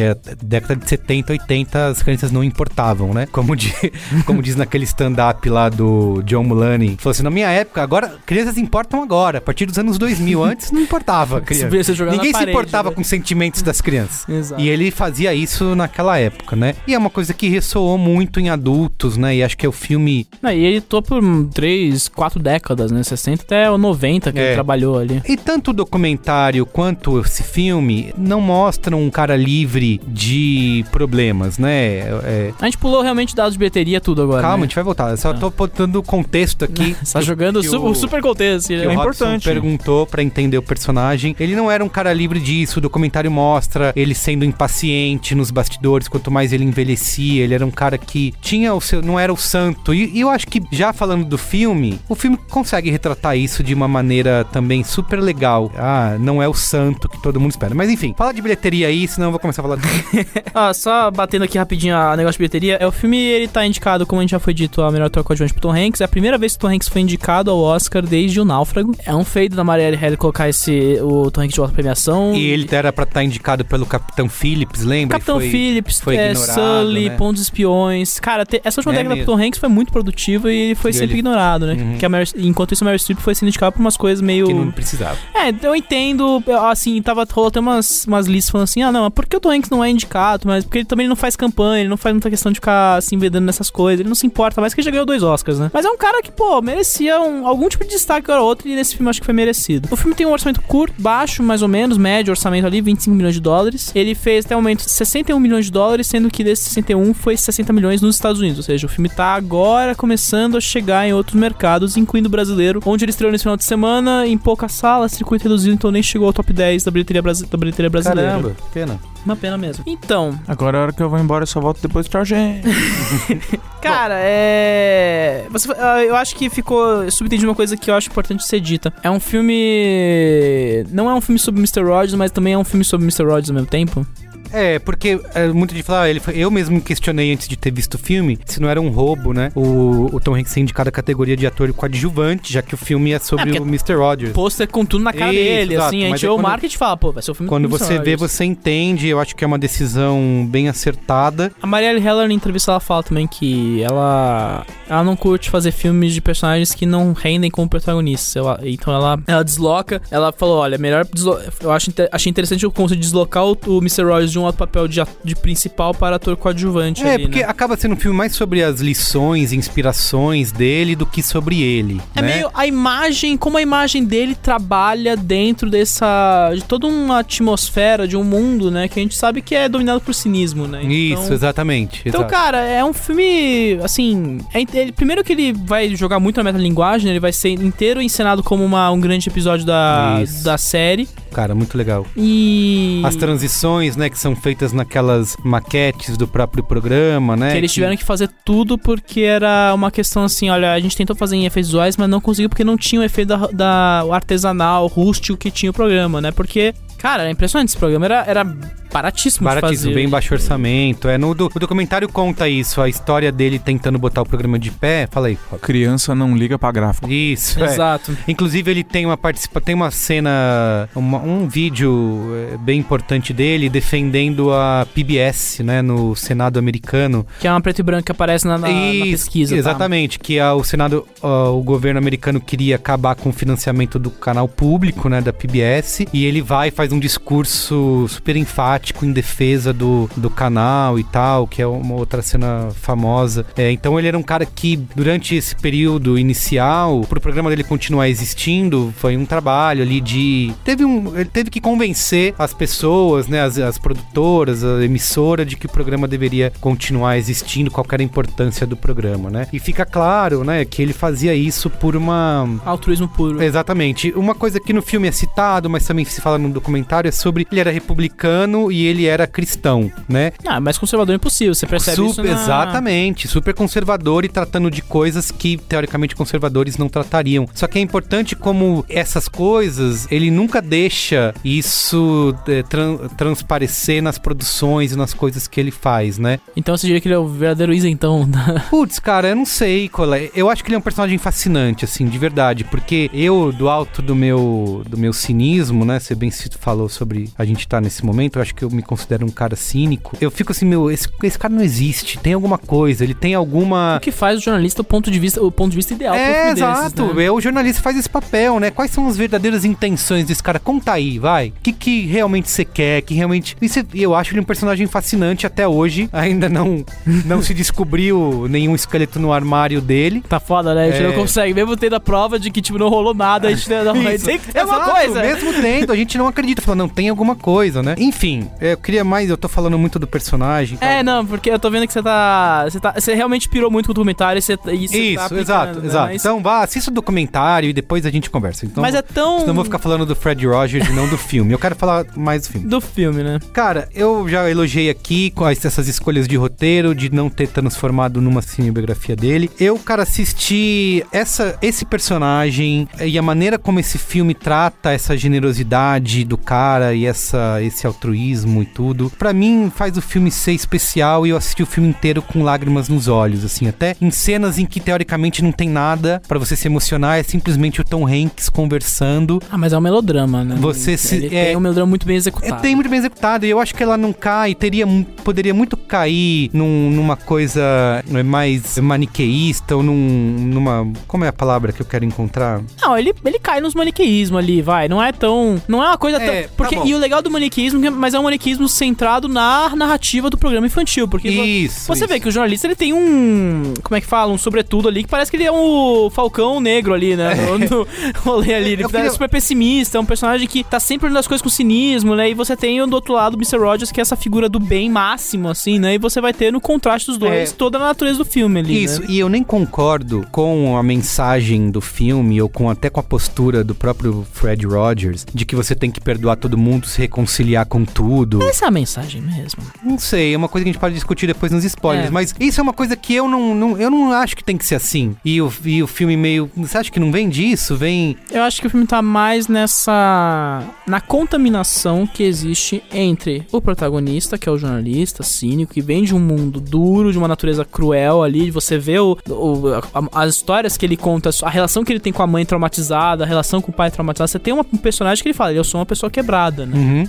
E do outro lado você tem a figura do Mr. Rogers, que é a figura do bom máximo, né? E que você fica o tempo todo, não, peraí, isso aqui, né, é o bom máximo versus o mal ruim, e, tipo, contraste os dois, é um filme de entrevista. Então é um filme da dinâmica entre os dois meio que se entrevistando o tempo todo ali. E o que acontece nessas trocas, né? E o que eu acho tão genial é que, embora o filme não vai explorar tanto esse lado, ele deixa bem claro que há efeitos também no Mr. Rogers. Que é, assim, existe é um embate de imagens, no fim da conta, né? Você tem uma percepção de mundo muito fria contra uma percepção noção de mundo muito boa, né? Então, como essas duas imagens se correlacionam, como elas vão se interagindo, isso, e né? o filme, eu acho que ele é bom nisso que eu te falei, de colocar essas coisas de... Aquela cena em que ele conversa com a esposa do Rogers, do Fred Rogers, que fala, como que você vê, o seu marido é um santo. Essa frase que ela fala, não, tipo, ele não é um santo, né? Porque um santo é algo que se ele é uma coisa inatingível, e ele não quer de jeito nenhum passar algo assim. Cara, essas pontuações de tirar... Porque senão é tipo quase uma geografia do cara, né? Ele é só... Ele é incrível, nananã. E quando o filme vai descendo pra... Não, olha, também tem pontos, inclusive na zona... E, cara, o que é incrível é que você... Assim, você pode muito bem contrastar o Mr. Rogers do Tom Hanks com o Walt Disney do Tom Hanks, em termos de como fazer essa imagem de bem, como ela é trabalhada. Você tem a imagem de bem do Walt Disney naquele Mary Poppins até atrás dos bastidores, que é aquela simbiografia do Mary Poppins que foi horrível, e que era, tipo, o Walt Disney era figura santa, não tinha nenhum erro, né? E, tipo, era uma imagem completamente fabricada do Walt Disney. Aquilo era uma crueldade inacreditável, porque o Walt Disney é um cara que tem 1001 escrotidões na carreira dele. Sim. E nesse filme do Mr. Rogers, beleza, é uma imagem que todo mundo considera uma imagem de bem, todo mundo tá querendo tirar algo, mas o filme funciona porque o Tom Hanks, ele tem uma atuação calibradíssimo, no sentido assim, ele desenvolve um modo operacional muito rígido ali de atuações, você vê que ele afina a voz, ele permite fazer um gingado do corpo, ali é muito diferente do que ele usa. Eu ouvi algumas críticas em relação a ele não se parecer ao Fred Rogers, mas eu acho que não tem necessidade. Tanto faz, é tipo Steve Jobs no Michael Fassbender, tanto faz. É, porque senão daqui a pouco tudo vai ter que ser igual ao escândalo lá, com a Charlize Theron, com aquela maquiagem. Mas aí, o que faz essa atuação do Lanks tanto ser legal? Porque ele rompe. Quando ele rompe com o procedimento que ele cria, e é aí que você sente o abalo ali, entendeu? Você sente que o cara falando o tempo todo, olha, o mundo não é assim, saca? Você não vai conseguir fazer isso aqui com o mundo. Você tem que ter alguma coisa errada. Tipo, ele vai decepcionando e você sente o Tom Hanks ali. Tem uma cena crítica ali de uma entrevista quando o jornalista abandona a entrevista. Você sente a modulação do rosto do Tom Hanks ali. É aí que você vê a genialidade da atuação do Tom Hanks, que eu acho que é incrível aquilo ali. Você vê transformando ali o rosto dele. Você vê a turbulência ali atrás do sorriso, da bondade. Você vê uma manifestação de uma inquietação, né? E que vai cair meio na cena final do filme ali. Então, cara, é impressionante como o filme é construído em torno disso. Ao mesmo tempo, claro, você tem um melodrama clássico. Você vai ter o jornalista naquela figura que precisa não é perdoar urgência, os outros, né? É perdoar a si mesmo, eu acho. Eu não gosto. Isso que eu tava falando, assim, toda essa parte, tem umas coisas que pra mim são bem como vida mesmo, não só como filme. Pra mim são questionáveis, né? Ele criar aqueles conflitos e precisar ter todo aquele arco, né? De perdão e tudo mais. Fala-se muito do Tom Hanks não parecer, mas fala-se muito que os atores ao redor do Tom Hanks não são tão bons quanto o Tom Hanks, né? É verdade, o Matthew Rhys, né? Matthew Rhys, que é um puta ator, fez The Americans, é um cara... mas eu não acho que ele entrega nesse filme. Tem momentos que exige bastante dele ali. E é um papel difícil, você para pensar, porque é um papel, assim, de cinismo que vai ter que se converter numa figura de bondade. Exato, não é todo ator que sabe fazer isso. Então... Eu não sei, eu não tive problemas com isso. Eu tenho problemas com a metalinguagem, às vezes, ser excessiva em uns pontos que não precisava. Que eu acho que, às vezes, ela pesa a mão, a Maria Heller, num momento meio crítico ali, de levar a metalinguagem ao limite. Falar, não, preciso reencenar esse ponto do programa e vou levar no sonho onírico mesmo. No sonho, isso. Que fica uma coisa meio... Eu acho que isso foi é um jeito de encaixar no filme os próprios personagens, né, que o Mr. Rogers criou e aqueles cenários que ele criou e mostrar como que ele trabalhava, né, como que era ele fazendo as vozes, fazendo os fantoches e de como ele colocava a própria personalidade nos personagens, né?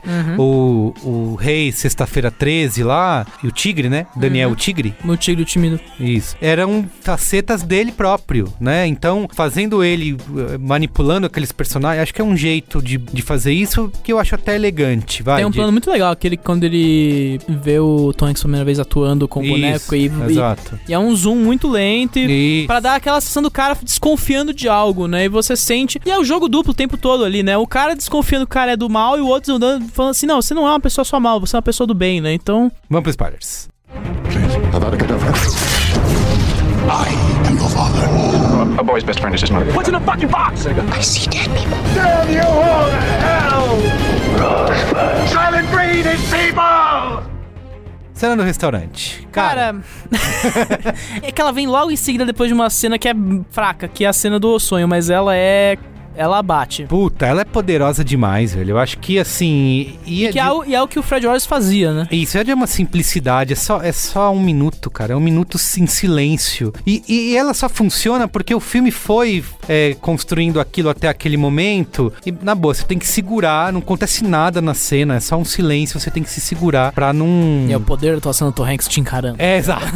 Tem isso também, né? Não, ele consegue fazer tão bem o papel, né, de transmitir essa generosidade do Mr. Rogers, que naquele momento cara, eu fiquei desviando o olhar. Eu ficava assim, não posso ficar olhando, senão vou começar... Eu me sinto incomodado também, mas assim, não incomodado, tipo, tá ruim, mas assim, incomodado fisicamente, Fisicamente. E como o design de som, como aquilo vai abaixando aos poucos. Nossa. Então existe uma delicadeza que eu acho que incorre naquela cena final, de você fechar o programa, mas mostrar também o Mr. Rogers abandonando, indo até o piano, e aí ele bate no piano com uma forma de incômodo. Isso, porque ele perguntando, você nunca sente nada, isso não é um peso pra você? E aí, é isso que eu acho que é legal de você ver o documentário antes do filme, porque se conecta, né? Uhum. De mostrar que ele tinha as suas irritações. Tem que fazer lição de casa do filme. Putz, mas... Desculpa, o amigo ouvinte, de achar que não tem, mas muda, cara, muda a experiência. Os americanos estão amando esse filme. Então, assim, eu acho que eu não teria gostado desse filme se eu não tivesse visto o documentário, porque eu ia cobrar coisas do filme que não deveria cobrar. Por exemplo, de mostrar essas fragilidades dele. Eu ia falar, imagina que esse cara existe. Uma mentirada isso aí, cara, tudo. Eu conhecia muito pouco o Fred Rogers, inclusive eu achava que tinha uma coisa a ver até você falar que não tem, nunca aconteceu nada, eu nunca fui atrás do Fred Rogers pra falar assim, teve algum escândalo. Não tem, e aí... E é impressionante aquela cena, cara, eu acho... Não, é impressionante. Pra mim, assim, é o momento mais belo do filme, assim, quando você sente, assim... muito bom. Você pode tentar ser o máximo de bom possível, mas você sempre você carrega uma responsabilidade, sabe? O filme faz você ficar... ser incomodado, de eu ficar desviando o olhar, porque senão eu vou começar a abrir o berreiro dentro do cinema. E também é um conto de pai e filho, e, sabe, pega sempre, né? Pai e filho, né? Então, essa é uma parte que eu não gosto tanto, que assim, ele tem que se reconciliar com o pai, e de verdade... Mas não é uma reconciliação fácil, entendeu? Eu gosto de melodrama, eu tenho uma quedinha de melodrama. É que, sabe que eu não acredito... É óbvio que tem histórias e tal, situações... é fabricado tudo ali, né? Sessões de terapia, mas às vezes eu acho meio irreal, reconciliou e toda a família ficou unida, né? Que no final mostra... mas é porque é o problema do Mr. Rogers no fim, né? Você tem a ilusão... Por isso que eu falo, eu acho, assim, o filme, se ele investisse mais nessa questão de ilusão, talvez ele seria muito mais potente. Só que eu acho que ao mesmo tempo que se ele investisse mais em ilusão, ele teria mais cenas como a cena onírica, que eu acho que é um problema do filme, porque força demais uma letra, e eu acho que o filme deveria existir em razão da existência da conversa do jornalista com o Fred Rogers, né? Sim. Porque aquela cena a cena onírica pra mim é uma coisa meio... E cara... Só uma carta, né? E é tão foda como... Tanto no roteiro quanto na interpretação do Tom Hanks aqui. Cara, todo momento que o Tom Hanks tá na tela falando, você tá ali... O efeito que ele causa nas crianças, por exemplo. Aquela cena que ele tá acontecendo com a criança que é deficiente é muito linda, e eu acho que é uma mensagem muito importante. Assista, você não viu o documentário, não, né? Vi até hoje. Então veja que você vai ver cenas mais impressionantes ainda. Não, eu tenho dele certeza. Fazendo isso. Essa conexão que ele tem, e que eu acho que ela é muito importante pros tempos de hoje, e eu me identifico muito, que o cara pergunta pra ele qual que é o segredo, né? O que ele faz? E ele fala assim, cara, tem coisas... que ele explica assim, você está 100% presente, né? Você não tá pensando em outras coisas que você tem que fazer ou na próxima coisa que você tem que fazer. É só isso, é você estar 100% presente, ouvindo o que a criança tem a dizer. E todo momento que o Tom Hanks tá ali explicando isso e falando, eu acho tão magnético, sabe? Eu falo, fala mais, fala.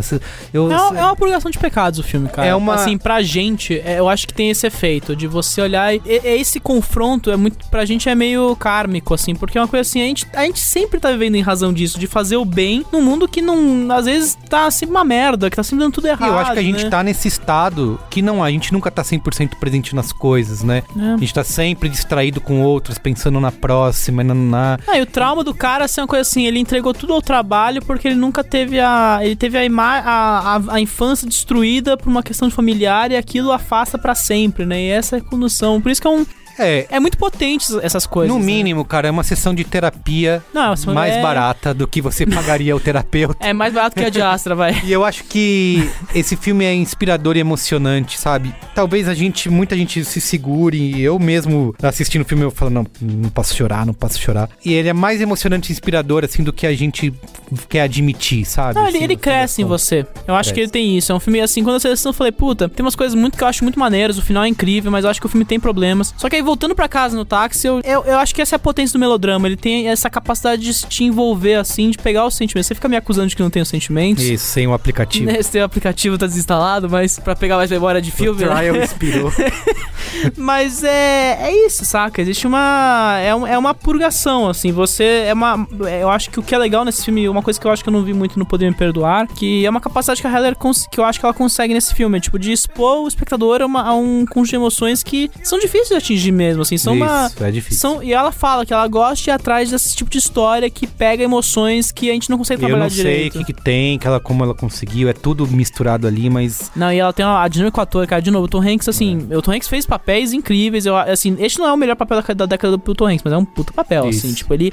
Cara, de novo, o rompimento, sabe? Quando ele tá falando dos filhos, sabe? Que ele fala, não, porque meu filho não reconhecia como pai. E você sente ali o sorriso, tipo, o tremor rolando ali. Tipo, não é uma coisa fácil de fazer pra ator, sabe? Então, é muito louco. É um filme que eu sinto que cada vez mais cresce, assim. Não é um filme que eu acho ótimo, mas eu acho que, assim, a Heller é uma diretora muito intrigante de se assistir, assim. Eu acho que é uma pessoa que, se ela se enveredar pelo melodrama, como parece que ela tá se enveredando cada vez mais, é uma pessoa que, cara, vai chegar nesses filmes, assim, pra fazer chorar, sabe? Tipo James Gray, tipo, abre o berreiro e vai fundo, tá ligado? Então... Muito bem. Vamos dar notinhas? Vamos dar notinhas. Eu vou dar 4 estrelas. Eu vou dar 3,5. Então isso vai dar 3,5, né? 3,5. Precisava de mais alguém aqui pra fazer aumentar essa... Desculpa se eu não vi. Vamos lá, então. Pós-créditos. Bora pós-créditos aí. You can't handle the truth!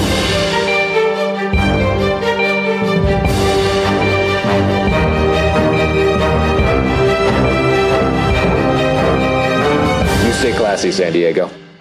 Olha, tivemos outras estreias essa semana, uma inclusive que a gente quase botou aqui na nossa... Quase, velho. Na nossa pauta. Assim, antes disso teve o filme do Pombo do Will Smith, que é o Espião Animal, que é o último filme da Blue Sky antes que eu acho que eles fechem, ou vão passar pra... Não sei, esse estúdio não sei porque ele existe na Disney atualmente, ele devia ser vendido, porque com a Pixar e a Disney tá fudeu, né? Criançada tá doida pra ver lá, viu o trailer, deram risada pra caramba, que é o espião que vira pombo, né? É, um espião animal, que tem o Tom Holland e o Will Smith na dublagem. Isso. Aqui no Brasil é o Lázaro Ramos. Enfim, eu queria saber dos outros dois integrantes da mesa, o filme do Bruno Aleixo é da hora?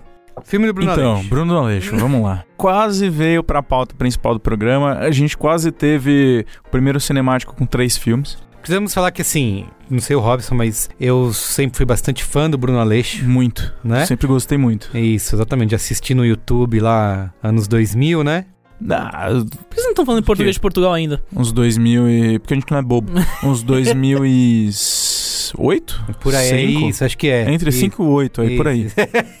2005, 2008, sei lá, nessa leva aí. Primeiros memes da internet, então, tipo assim... Não chegou não era a pra ser meme, tanto, exatamente. Tanto que se você procurar hoje os vídeos no YouTube, são pouquíssimos, não tem, eu acho que milhões de views. Não, é tudo pequeno. Centenas de milhares. Eu fui rever recentemente, a Jéssica nunca tinha visto, e aí quando chegou a notícia do filme, eu fui mostrar pra ela alguns deles, ela cagou de dar risada, mas tipo, é tudo, sei lá, deve ter 100, 200 mil views. Isso, e em Portugal ele é mais popular do que no Brasil, tem participação em programa de rádio, né, outras coisas. Enfim, falar do filme do Bruno Aleixo aí que estreou aqui no Brasil, primeiramente na Mostra de São Paulo, né, foi exibido, né. Nayara disse que os diretores estavam super populares ali na Mostra, né. Depois acho que passou no Festival do Rio também. Filme da Vitrine, né, a Vitrine assumiu a distribuição aqui no Brasil e eu acho que foi passar no Rio também, então... Fala aí, Robson. Então, vamos lá, né, o filme do Bruno Aleixo. Cara, a sensação que eu fico desse filme é que, assim, eu fui esperando me divertir horrores. Eu também. E eu, de fato, me diverti horrores.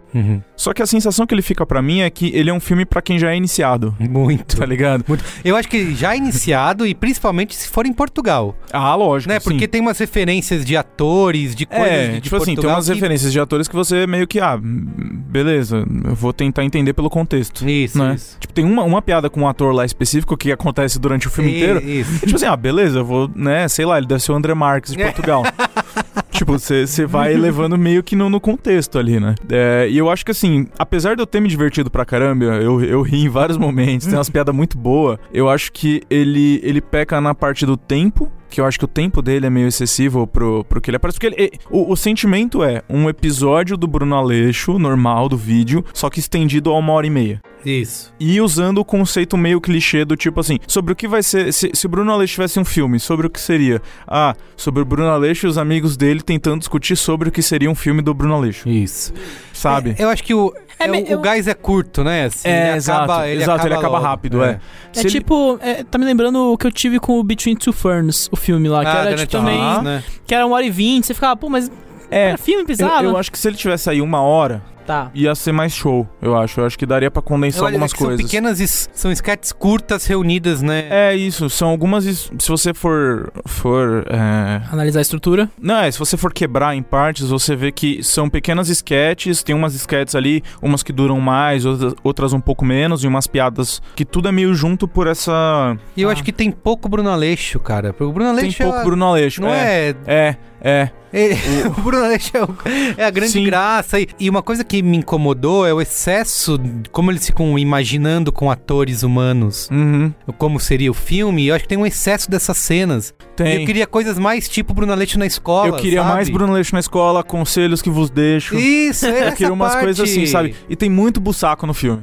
Eu acho que se o filme tivesse um pouco menos bussaco, ia ser legal. Tem muito bussaco, fala muito, Eu gosto do bussaco, mas o bussaco fala mais que o Bruno. A ideia de filme, que cada um ali vai ter uma ideia de um filme ou de alguns filmes que possam ser o filme do Bruno Aleixo, e a ideia do Bussaco é meio que toma, vamos dizer que 60% do filme inteiro.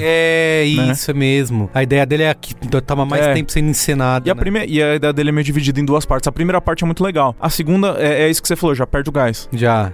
Podia ser... Funciona mais nos curtas, né? Nas piadas mais curtinhas. Sim. Mas sabe uma coisa que Bruno Aleixo me lembra bastante? O podcast da Laurinha Lero. Laurinha Lero. Eu acho que ela é o Bruno Aleixo do podcast, sabe? Porque é o mesmo tom de humor, assim, né? Não sei dizer. A mesma atmosfera, digamos. Eu não acompanho Laurinha Lero, desculpa, gente. Escuta pra você ver. Eu já tentei. Escuta, já tentou e não gostou? Não me pegou, desculpa. Bom, entendi. Mas Bruno Aleixo é legal. Mas Bruno Aleixo é legal. É essa mensagem que vos deixo. É o conselho que vos deixo. Assista Bruno Aleixo no YouTube. Bruno Aleixo, inclusive, que é o filme foi pensado também para as audiências brasileiras em algum momento. Tem várias piscadelas. Tem umas piscadelas, tem umas coisas, porque o Bruno Aleixo ele tem essa relação de flerte com o Brasil há muito tempo. Tanto que Bruno Aleixo já participou de vídeos da TV Quase, por exemplo. Da época acho que era Olimpíadas. Nossa. Ou não sei se era Olimpíadas de inverno. Era alguma dessas competições. Teve o falha de cobertura que não tinha jogo do Brasil, mas tinha Portugal. E aí chamaram o Bruno Aleixo pra participar.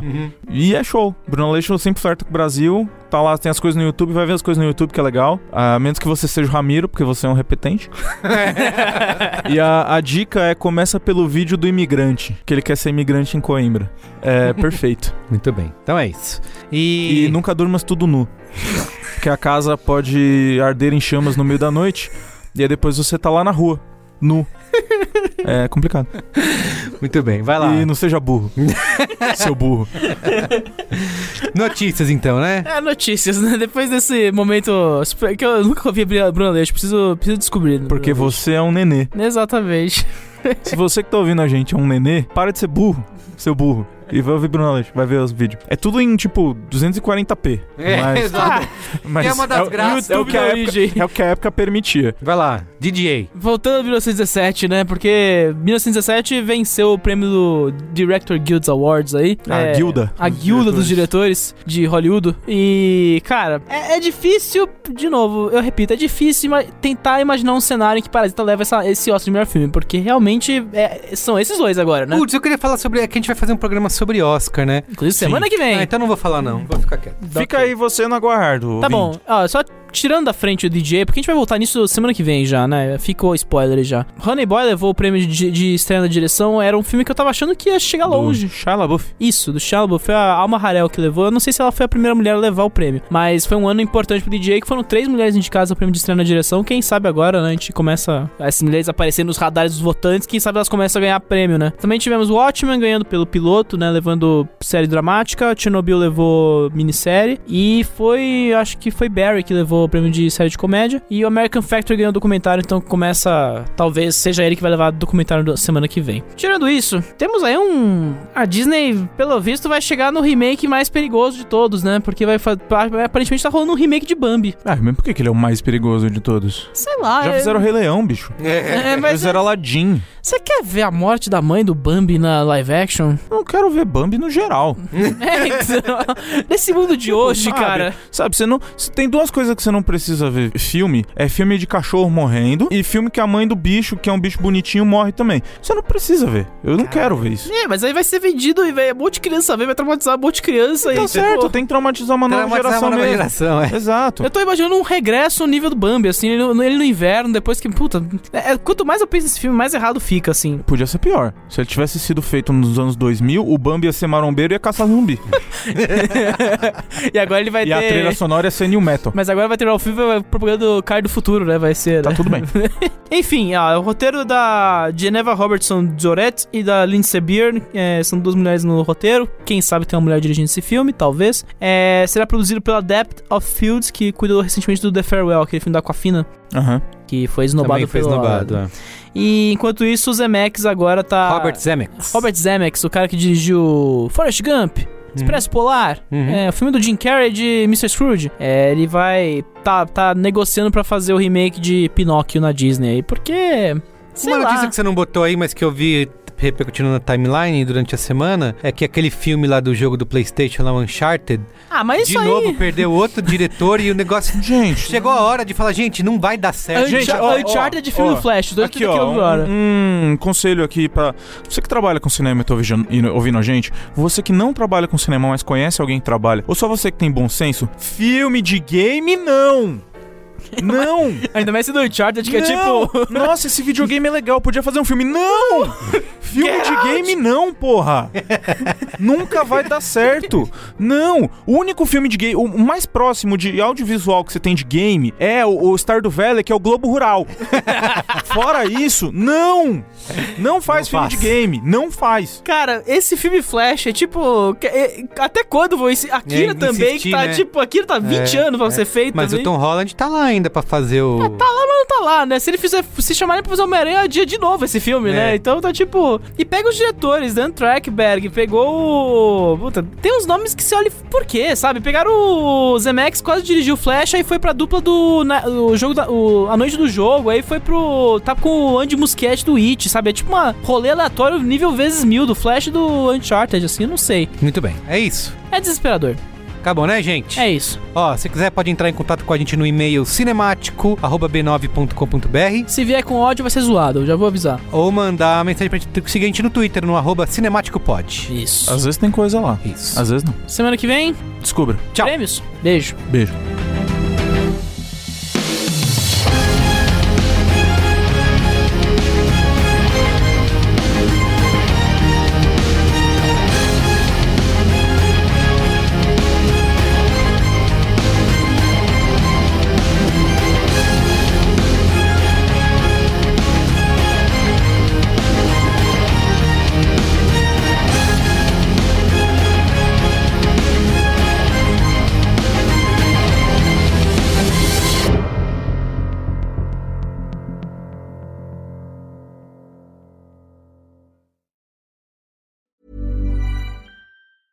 Even when we're on a budget, we still deserve nice things. Quince is a place to scoop up stunning high-end goods for 50 to 80% less than similar brands. They have buttery soft cashmere sweaters starting at $50, luxurious Italian leather bags, and so much more. Plus, Quince only works with factories that use safe, ethical, and responsible manufacturing. Get the high-end goods you'll love without the high price tag with Quince. Go to quince.com/style for free shipping and 365-day returns.